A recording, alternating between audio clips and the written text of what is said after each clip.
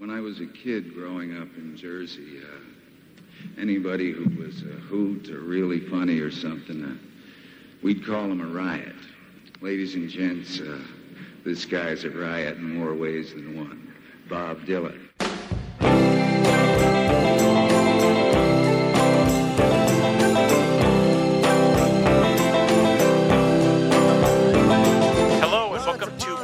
Dylan, the show that celebrates the work of Bob Dylan one song at a time. Proud member of the Fire and Water Podcast Network. I'm your host, the freewheeling Rob Kelly, and our old pal Patrick Butler is back. Hi, Patrick. Hey, Rob. What's going on?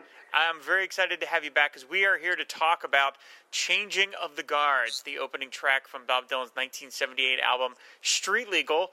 This is one of the man's most impenetrable songs, and that is saying something. Patrick, why did you want to talk about this one? I mean, I'm happy you did because I love this song. I mean, we've talked about it on the show before. I love Street Legal. I think it is probably my favorite of his sort of underrated albums. Yeah. And this song is tremendous, but man, it is it resists any sort of definition in any sense. So why did you want to talk about it? Well, so I think. And I'm probably going to, be called a heretic here, but I think Street Legal is the second best Dylan album of the 70s. And I feel that when I was growing up as a kid and reading Rolling Stone and a lot of magazines, etc., they always, said this was like a really bad album. And I feel like when I was kind of really getting into Dylan, I stayed away from it because I'd heard so many bad things about it. Right. And yet, I feel like it was probably the one Bob Dylan album that if you went into Walgreens or something on the weekends, it was always in the 99-cent section. You know what I mean? Like that's so sad.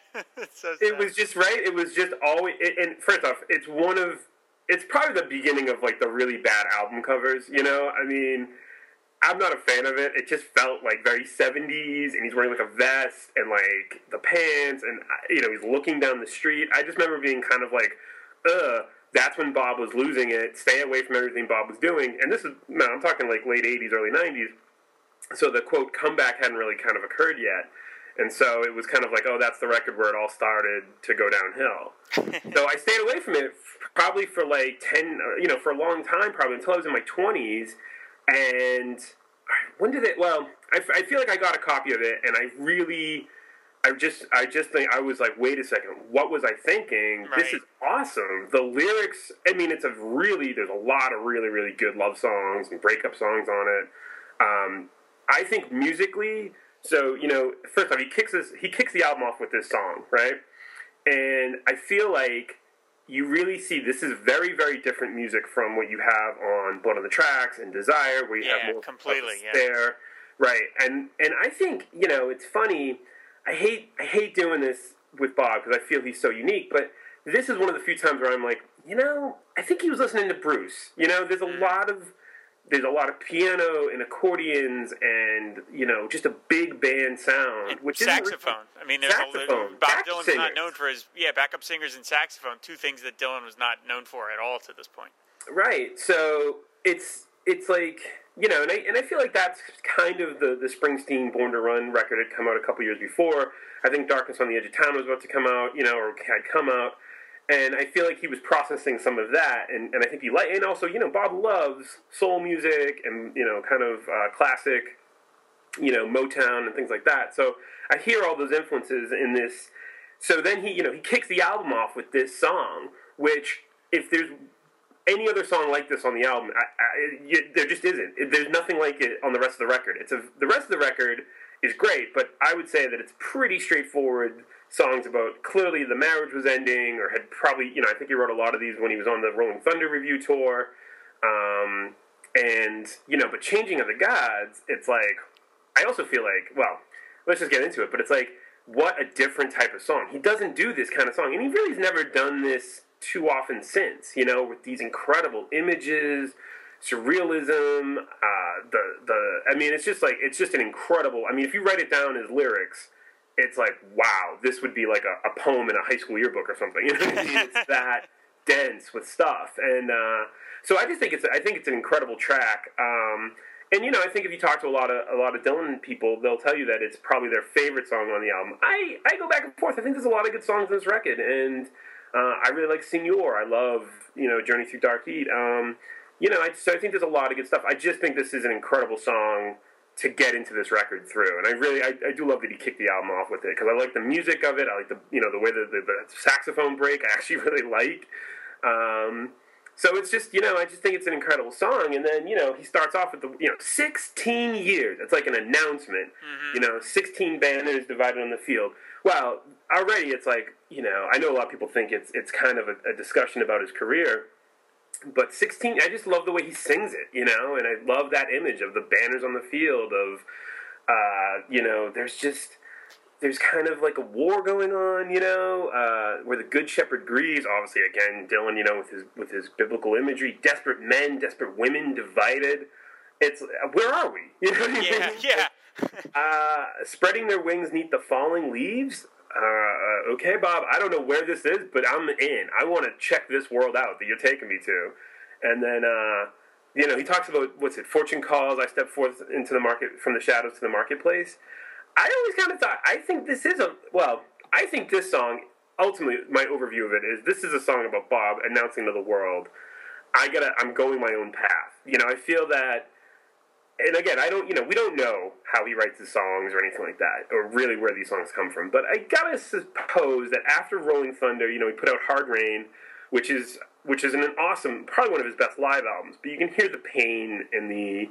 Yeah, that's true. Right? I mean, that's a record that, he takes those songs and he really, is, grieving, and I think this song for him was a way of kind of saying, okay, that's all over, that's the past, now I need to move on, but he's kind of looking back at some of it, 16 years ago, 16 years before he put this album out, he was like a nobody, he was a guy living in New York, and he was just playing songs, and, at this point, he was one of the most famous people in the world, so I think it's a song about, him going out into the world, he stepped forth, he went to the marketplace, people are always hungry for power, and then it's about a woman, and he's kind of chasing this woman, and he's these fantastic images, right? Yeah, I mean, it's you're hit with so much imagery. You're playing catch up. I mean, every there's 9 verses to this song, and it's interesting. Every verse opens with, you mentioned the thing with the 16 years, like a declarative statement. Right. It's 16 years, fortune calls, the cold-blooded moon, they shaved her head. I mean, every verse is like a bang, here's this, and then there's these other things following up. And I tend to agree that, I mean, partly because this song is so difficult to understand, that the idea that it is mostly about him and his life to this point, I think is a good way in. And it's accessible, because you can sort of, if you choose to look at it that way, you can see, oh, it's 16 years. Yeah, it was 16 years since he came onto the scene. Right. And, you're talking about, and you kind of think that a song that sounds so macrocosmic can't possibly be so personal, but I think maybe it is. And one of the other things that makes it so fascinating is that it is a song that unusually opens, in media res. It opens, like, it fades in, which is very unusual for any Dylan song. Most songs, period, don't fade in. And I have to tell you, just as like a personal thing, many years ago, back in the early 90s when I had first discovered Bob, I was buying the albums, and I was basically using a cassette player. That's how old this is, a cassette player. And I was amassing, basically greatest hits tapes of his albums. So I would pick the songs I liked the most and put them on cassettes, and then I would listen to the cassettes. And I brought a bunch of cassettes with me on vacation when my parents and I would go to our cabin in the Poconos, and this was one of the songs that I immediately liked, because the opening is so powerful.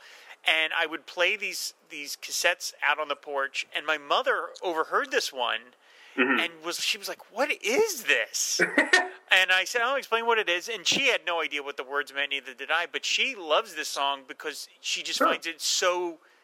The melody is so captivating, and I thought that was interesting. That my mom, who was at the time, 50 years old, and familiar with Dylan, but not a fan or anything. But she immediately, literally remember to this day, her poking her head out the door and going, "What is this song?" Because it was just so captivating to her. And yeah, that is one of the reasons that this album.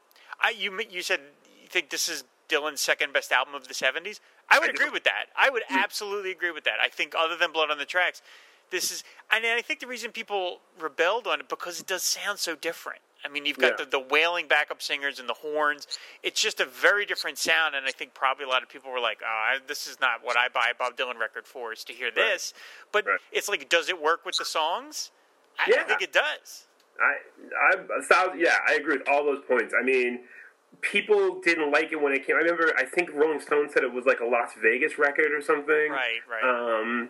Which, I mean, come on, Bob. No, I mean that's a cheap shot. I mean, I think it's his second best album. I mean, because Blood on the Tracks is my favorite Dylan album, like it is yours, I think, right? And and that obviously, that's a whole other beast, But with this record, really, I mean, I think the music and the lyrics on this record really work in tandem in a way. He can do, the thing about him that's so amazing is he can do this in his sleep, right? I mean, he can literally write an easy song, with good words, strong melodies and stuff.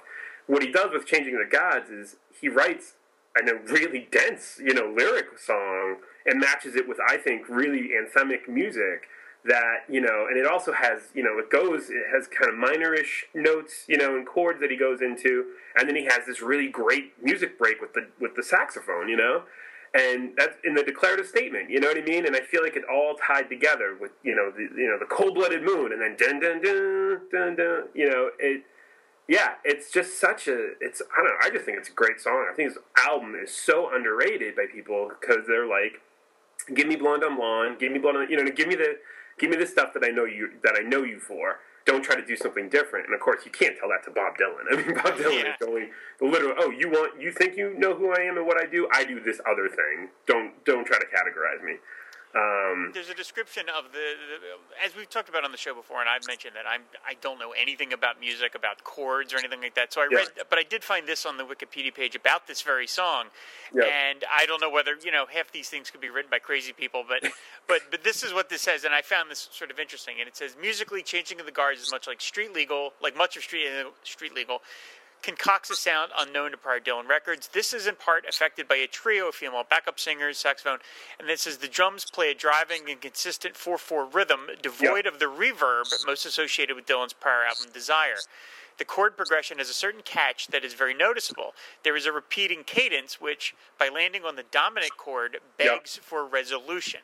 Right. However, rather than resolving it with the tonic chord, it is resolved with a relative minor chord. This creates an almost tragic feel in the song. Everything sounds as if there will be a normal, major, and happy-sounding tonic chord, but instead the song falls into the unusual and dark-sounding relative minor chord, although each verse does end with a final res to the major. Interestingly, the song speeds up slightly over its course, a factor only noticeable to most by playing the beginning and the end of the song back-to-back, something usually avoided by studio musicians. I mean, all this stuff is just, sort of like gibberish to me a little. But I also know that this song, like a lot of the songs on Street Legal, do have a sort of inner tension to them. I mean, and part of it is his vocal, and part of it is, of course, the lyrics. I mean, there's part here where he breaks in. It's the next to last verse where he says, "Gentlemen," he said, "I don't need your organization. I've shined your shoes. I've moved your mountains and marked your cards." And it's like, that's one of those things where, that's, you could say that's clearly him talking to his record label. Right. I've done a lot for you guys. But at the same time, who hasn't felt that way? About whether their boss or their parents or just someone in their life. It's like, I've done all these things for you, and all you do is want more. And the sort of, frenetic pace of it gives it gives the whole song a real tension, and it's amazing that he's able to keep this going for a song that's over 7 minutes long. I love that verse. I think that's probably my favorite verse in the whole song, besides the last verse. I mean, I just feel like that. I love that. Gentlemen, he said, I don't need your organization, right? That's the kiss off. I don't need you guys. I've shined your shoes. I've moved your mountains and marked your cards, right? So it's like, I've done everything for you. Then he says, and this is where I think this is just so genius, but Eden is burning. Either brace yourself for elimination, or else your hearts must have the courage for the changing of the gods. Now, I have no idea how he goes from basically being like, I don't owe you anything, to this apocalyptic image, but I think that's awesome. Either brace yourself for elimination, or else your hearts must have the courage. And also Changing the Gods, traditionally, right, the Buckingham Palace, and the kind of the classic, protection of kings and things, it's just the vocal is amazing. The chords are great. The way the music goes, like you were describing there. I mean, yeah, there's a tension there. And I think, again, here's the tension, I think, in Bob, and this song in some ways is, there's like these earthly concerns about the marketplace and, relationships and things like that. And of course, Bob is always thinking like about, annihilation and Eden, and then he resolves it, right? Peace will come with tranquility and splendor on the wheels of fire. Again, wicked apocalyptic imagery, but will bring us no reward when her false idols fall. But he sings it like offer, right? It offers no reward on the record. It just false idol. Whoa, what? You know what I mean? Like, where are we going? And cruel death surrenders with its pale ghost retreat. Like, wow, this guy is like talking about something else. He's not talking to. Is he talking to his record label? Maybe. I mean, that's probably. We'll find out when next year in Oklahoma, right? It'll probably have a bunch of notes next to the lyrics, like this is for Tony down in A&R, But yeah, really. But to me, this image is just so incredible, and I just think you're right. I think the music really, really like drives it. There's a drivingness to this song.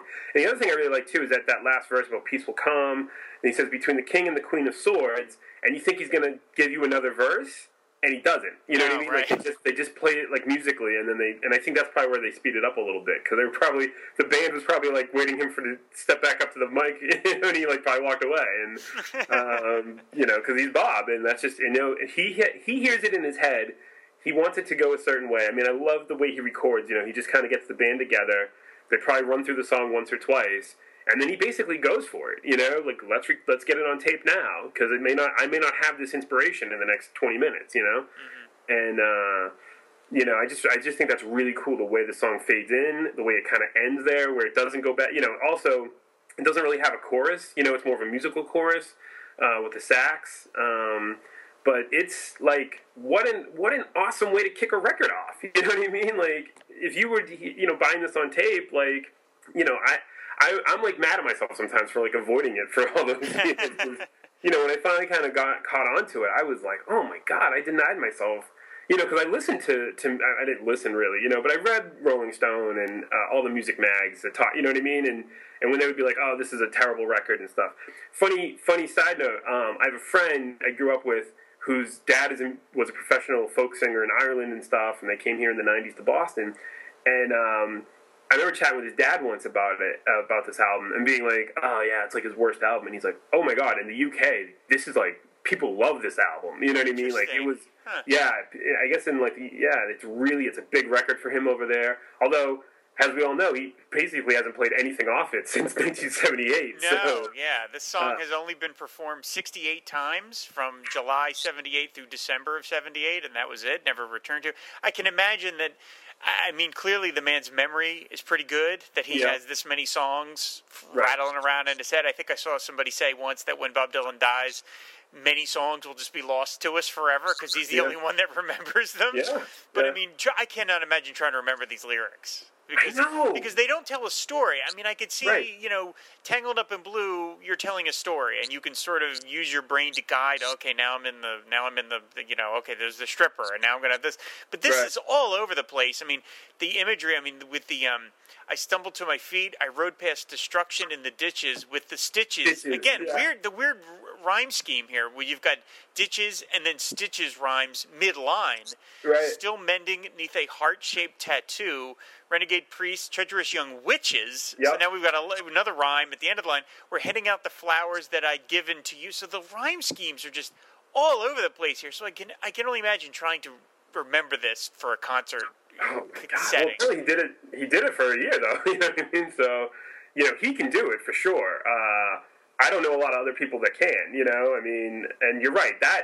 Rob, think of those lines. Think how complicated that is. Yeah. I mean, to have like internal rhymes and then to rhyme tattoo when like that is really really skillful. And also, again, I have absolutely no idea. What is he talking about? I stumbled to my feet from where? Like, you know what I mean?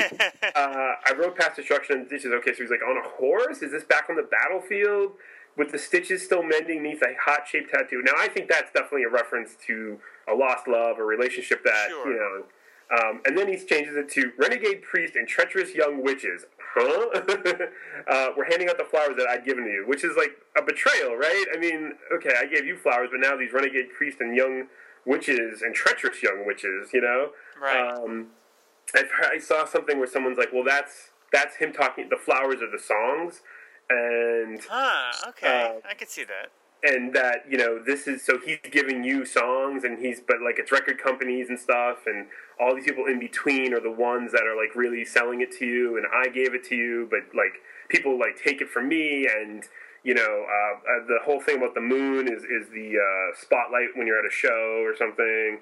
I don't know. I mean, you know, again, I don't think we'll ever really know. You know, I don't think there's a right answer to any of this, but.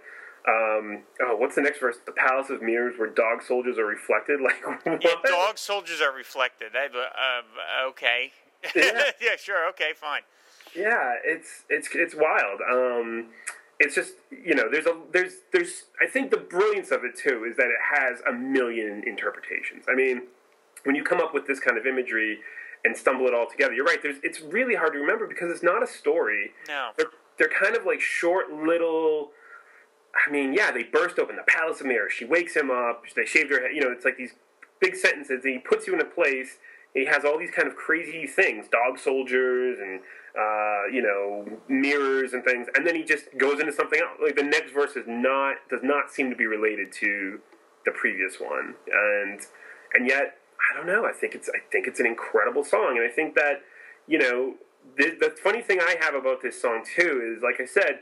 It's very clear to me now, and you know, since you started the show and going back and listening to some of these songs, that you know, right up until '66, he wrote very dense, very lyrical images. You know, everyone talks about "It's All Right, Ma," Sure, and Gates of Eden, and all that stuff. Yeah, right. And those songs obviously are amazing, and nobody was doing that, etc. Of course, it also inspired, I think, a lot of really bad lyrics. You know, "The Summer of Love," man. But then, you know, he kind of went away from that for a long time. I mean, I think Blood on the Tracks is an incredible record, and there is some aspects of that what he was doing before, but it's more straightforward, and the lines are really good, but they're straightforward. You know what I mean? They are kind of story songs, like you said, like "Tangled Up in Blue" or "Shelter from the Storm." You know, there seems to be like a kind of narrative propulsion going forward. You know, it goes from point A to point B to point. You know. But so the lyrics got a little simpler and much easier to kind of transcribe and remember, and then he put this out in '78. You know, something he really hadn't done in 12 years was hand the world one of these kind of songs, and then I don't know. I mean, he never really did it again that I'm recalling right now off the top of my head. Well, I guess Joker Man or something, you know, but he had, you know, it's something that he can clearly do. He doesn't do it a lot, but when he does do it, and he does it well, it's like, this, is there no end to this man's genius? You know what I mean? Yeah. Like, what can't he do when it comes to this? And you know, this song is incredible. And if you think you can do this, you know, writing ditches, witches, and you know, in one little couplet, like, wow, you got yourself a career. Because you know, I think poets who teach at universities couldn't come up with that. You know, even if they did it every day. You know what I mean? He does it, you know? He's clearly able to sort of kind of whip this tool out of his toolbox when he needs it, because it's like, I think about that, he sort of did this in the liner notes for World Gone Wrong, his 1993 all-acoustic folk album, but the liner notes are written like they're from the 60s. You know, the sort of, everything is stream of consciousness with this kind of crazy imagery, and that's buried in the liner notes of a folk album. So he's got that when he wants to, and he clearly now, with all the most recent records, he's paring the language down to very, very simple things, and you know, that, you know, it has its own virtues. I mean, I wouldn't want to hear, nothing but this, because this would just get, I think, Right. a little tiring of just Yeah. this endless parade of it. But when it's something as hypnotic as this song is, and this was released as a single, which is baffling to me. That's why they listened to this one and were like, yeah, let's make this the single. I mean, again, it's great to listen to, but I can't picture that it would be something that the radio would play a lot in 1978, America. Yeah. But the other thing that's sort of baffling back and forth is that he keeps changing tenses. He injects I, and then it's Right. he, and then it's they, and then it's she, and then it's back to I. And you really are just like, yeah, I'm in this sort of vaguely, it seems like almost like a post-apocalyptic world, again, with the dog soldiers and the destruction in the ditches. But Yeah. then you're like, well, maybe not. This could all just be sort of a personal thing. And then you're talking about empty rooms where the memory is protected, angels' voices whispering, 48 hours later, the sun is breaking, your broken chains, Mount Laurel and rolling rocks. It's just like, whoa, hold on, wait, let me, process this. And what do you think about the fact that this song has been sort of futzed with in post-production? Because apparently when Street Legal first came out, people were really mad at how sloppily it was recorded. They said that, like, different musicians missed their cues and things like that. And this whole album was essentially produced by Dylan himself. Right. And it was sort of thrown together a little, and people were really bothered. And so now the version that is available is 30 seconds longer than the original. Right. The way the original ends is after he says between the King and the Queen of Swords. And they fade it out, right? Yeah, it goes right from, you hear the sax solo, Right. and then there's a fade out. Here, the song goes for an extra 30 seconds, and then you get that sax solo, Right. and then it fades out. I actually am sort of preferential to the original version, but that might be because that was the one I heard first. Well, I will say this. I mean, I've been in bands. I did music and stuff. I made records. So I kind of, I get it. I think actually the remastered version of this that they did a couple years ago, I think does sound better. I mean, overall, I don't know. The 30-second fade out versus keeping what they've done now, and they also tune. I think you can hear his guitar more on the newer version. I like it. I think I like both versions. I just think overall, maybe because now we've got like digital kind of stuff going on with music, I think it sounds better overall. I know people complained about the way the record sounded too, and said that the production was sloppy. I gotta tell you, I mean, I think when musicians miss their cues, they should do it more often. I mean, like, I think great music is about feeling, and again, this is Bob. For him, it's all about capturing a certain kind of feeling, with his voice and with the playing and everything. So when the musicians do it, like I said, I don't think you get a lot of, like, the word on the street, even with the touring band. There's not a lot of rehearsal. I mean, it's like better make sure you know your parts, and so I think I like the way it sounds. I think again the feeling of the song is what matters, and that to me always comes through. So I think it's fine what they've done. I definitely think it sounds a little bit better than the original kind of vinyl I used to see in people's homes and so. Well, I think I even had this on vinyl. Again, it was one of those. Yeah, I have it on vinyl too. Yeah. I think it was just like I used to. Oh my gosh, telling funny stories about family and Dylan. It's my father was an attorney, and sometimes like his clients wouldn't be able to pay the whole bill, so they would like give him records. You know what I mean? Because he's like, my kids like records, and I mean they would give him like hundreds of records, Right. And I had like 6 copies of Street Legal. Because like I said, it was like just one of the. It's like the most random Dylan album. You know what I mean? I'd always be mad. It was like, oh man, why couldn't they have like a mint condition copy of like Highway 61? You know what I mean? They could have Street Legal. like. And I think I even tried to listen to it then on my old record player when I was like a teenager or something. But I don't know. I was too into his other stuff at the time, and then I think I also think that's the other thing about Bob, for me at least, is there's so much, and it's great to kind of find stuff later in life, in a way, and be like, oh, I missed this the first time around. Mm-hmm. Now I've got this awesome Dylan record that if I found it when I was 16, I might have just dismissed it, not liked it, and never listened to it again. But you know what I mean? Because you come back to it. And so a song in an album like this, you really are like, wow. And that's why I say I think it's his second best record. I was really into Desire when I was a teenager, and I thought that was the second best Dylan record of the 70s. But I got to tell you, I've re-listened to it a couple of times since, since in the past 6 months or so. And, that's actually not that great of a record. I mean, there's some good songs on there, but I wouldn't say that any of them really, I don't know, they're not like this. Do you know what I mean? Like, Changing of the Gods is incredible, lyrically, musically. And, like, the best songs in, some of the best songs on Desire are kind of, like, co-written songs. You don't really know if it was him. So I always, it's a little disappointing. And, I remember really liking Isis, but now I listen to it and I'm kind of like, this is kind of a silly song. I mean, this isn't one of Bob's best songs. It's fine for what it is, but it's like, then he put out Changing the Gods. You know what I mean? You compare the two songs. Well, I think Changing the Gods is a better song. I think Is Your Love in Vain or some of these other songs are really, really, Senor, I love We Better Talk This Over. I love that song. It's such a gentle... It's such a... I mean, for a guy that was spent the last couple of years writing these really brutal heartbreak songs, there's something so sweet and so kind about that. It's so... Yeah. It's very graceful. And it is... Considering how tension-filled most of the album is, that song is like... like a cool drink of water almost. Like, it's just like, okay, let's calm down.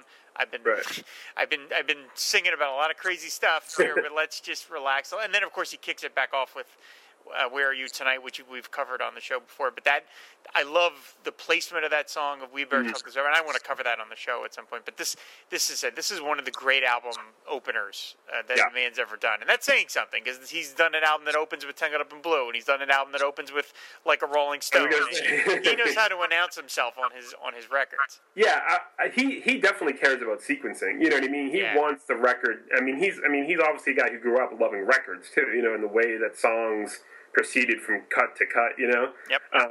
So I think one of the I mean, you could do a whole book, on great album openers, and Bob's got like 50 of them. You know what I mean? But this is like I said. So I really really like this song. I love this song. I really should say I love this album. If he hadn't put out Blood on the Tracks, my favorite album in the '70s might have been Street Legal. You know what I mean? I think it's just a monumental, huge, incredible work, and I think it's just really funny that people don't.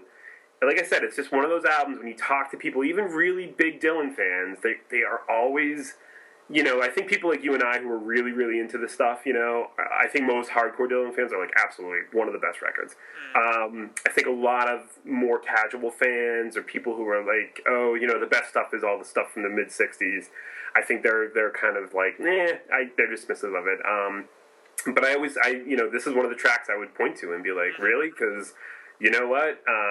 That song, is incredible. And again, I think, there's something about the music. I'm with you. I don't always want to hear that sound necessarily. But when he does it right on an album like this, it really works. And I also kind of feel, and I don't know that this is true or not, but I think that Bob definitely is a guy who listens to other people, and I think when everyone kind of in the mid-'70s, were falling over themselves to be like Bruce Springsteen is the savior of rock and roll, and he combines Dylan with all this stuff. I think Bob kind of says, oh really? Watch what I can do. And then of course we know one of the best songs later, Tweeter and the Monkey Man, where he really just kind of like pokes fun at Bruce, but I think you can really hear Bruce's musical kind of influence on him on this record, and and again, you're right.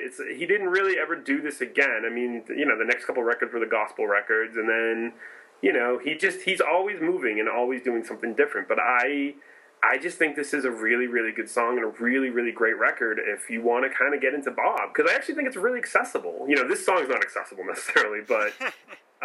I think the album is, and so I definitely recommend it to people. Like, hey, you want to. I mean, obviously start with the great stuff, but I mean, you want to find a good record that's going to have a lot of great songs that you're probably going to love. Pick this one up because I didn't when I and I think it's an excellent collection and. Awesome song. Interesting cover, I think.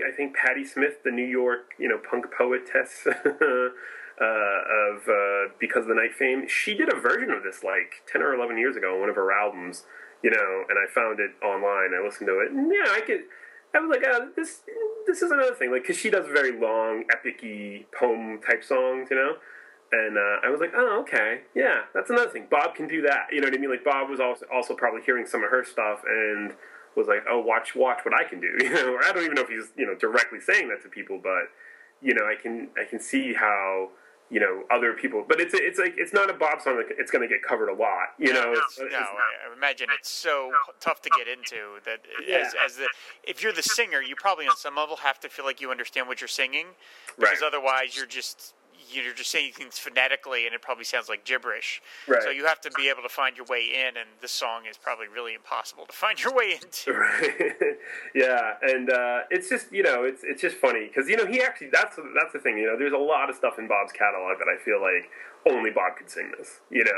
And I would probably actually put this as one of those kind of songs. This is like Bob Dylan's the only person that's ever going to do the version of this that you want to hear. Mm-hmm. And because actually I think there's a lot of stuff on this album that I feel like I could see like an Adele or someone covering that today. You know what I mean? And kind of like there's a more pop singy type stuff, which isn't really him. He can write pop songs, but this is a type of song that's the other unique thing about this song. It's just so not.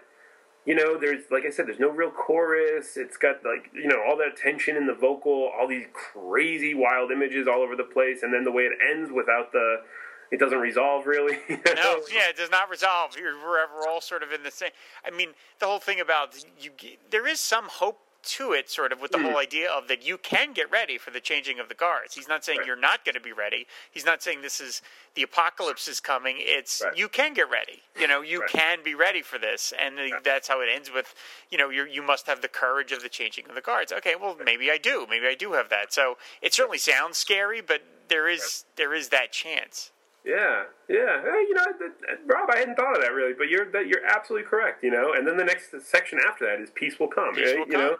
So if you get ready, if you start, taking charge of your life, and I think, like I said, we both know that he split from his wife, the mother of his children. The last couple the record before Hard Rain hadn't, the movie, right? Ronaldo and Clara. Ronaldo and Clara, yeah. Which, if anyone can sit through that thing, good luck to you, because I love Bob Dylan, but man, I've done it once, but life's too short to sit through. I don't think anyone will knock your Bob Dylan cred if you don't praise Ronaldo and Clara. But so the last couple of things he'd done at that point hadn't really been successful, I think, in his mind, or critically, etc. And so I think this song, in some ways, the interpretation, and based on what you just said, I would say this song is a get ready, move on, take the past, work through it, and then get ready to, live your life in a way. And, peace will come, and the changing of the guard, get your heart ready, get yourself together. And, at some level, Bob Dylan is always talking to himself, and about what he wants to do with his life and stuff. So, this is look at us. We've been talking about for 40 minutes. For 40 minutes about there's so much Bob Dylan stuff you can do, but this is like not a really well-known Bob Dylan song from a big album, and we're still able to do this because that's, the guy is just like, it's amazing. And, I could spend, we could spend hours talking about how amazing he is, but this song is probably for a lot of people a minor song, it's not one of his great songs and stuff like that, but think of that. It's just incredible. I mean, it's just, the amount of images and the lyrics and it's just so like, oh my God, man. Can you imagine like being in the studio that day? Here's this one. You know what I mean? And the backup singers, right? They sing this like, peace will come. They do this little kind of vocal. I was like, did he hand them lyric sheets and they just knew to sing on that part? Like, I can't even imagine what that session must have been like.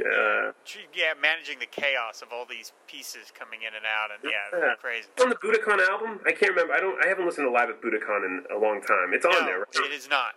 It's not? Okay. It was done on the tour, but it is not on the album.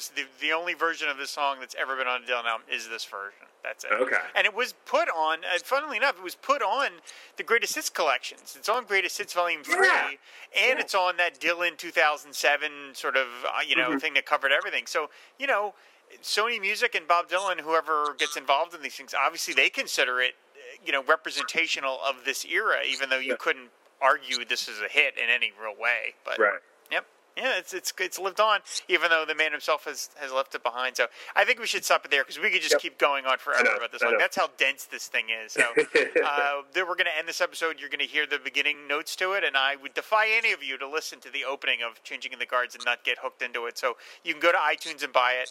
You should just buy all of Street Legal, of course, as both Patrick and I would recommend. But if you're going to buy anything, I would pick up the song. I think it's just tremendous. So, Patrick, once again, thank you for coming on, man. It's always fun to talk to you. Always a pleasure, Rob. All right, thanks everybody for listening. You can find the show over on the website, which is fireandwaterpodcast.com, and follow us on Twitter at pod_Dylan. So thanks everybody for listening, and until next week, we'll see you later. Bye.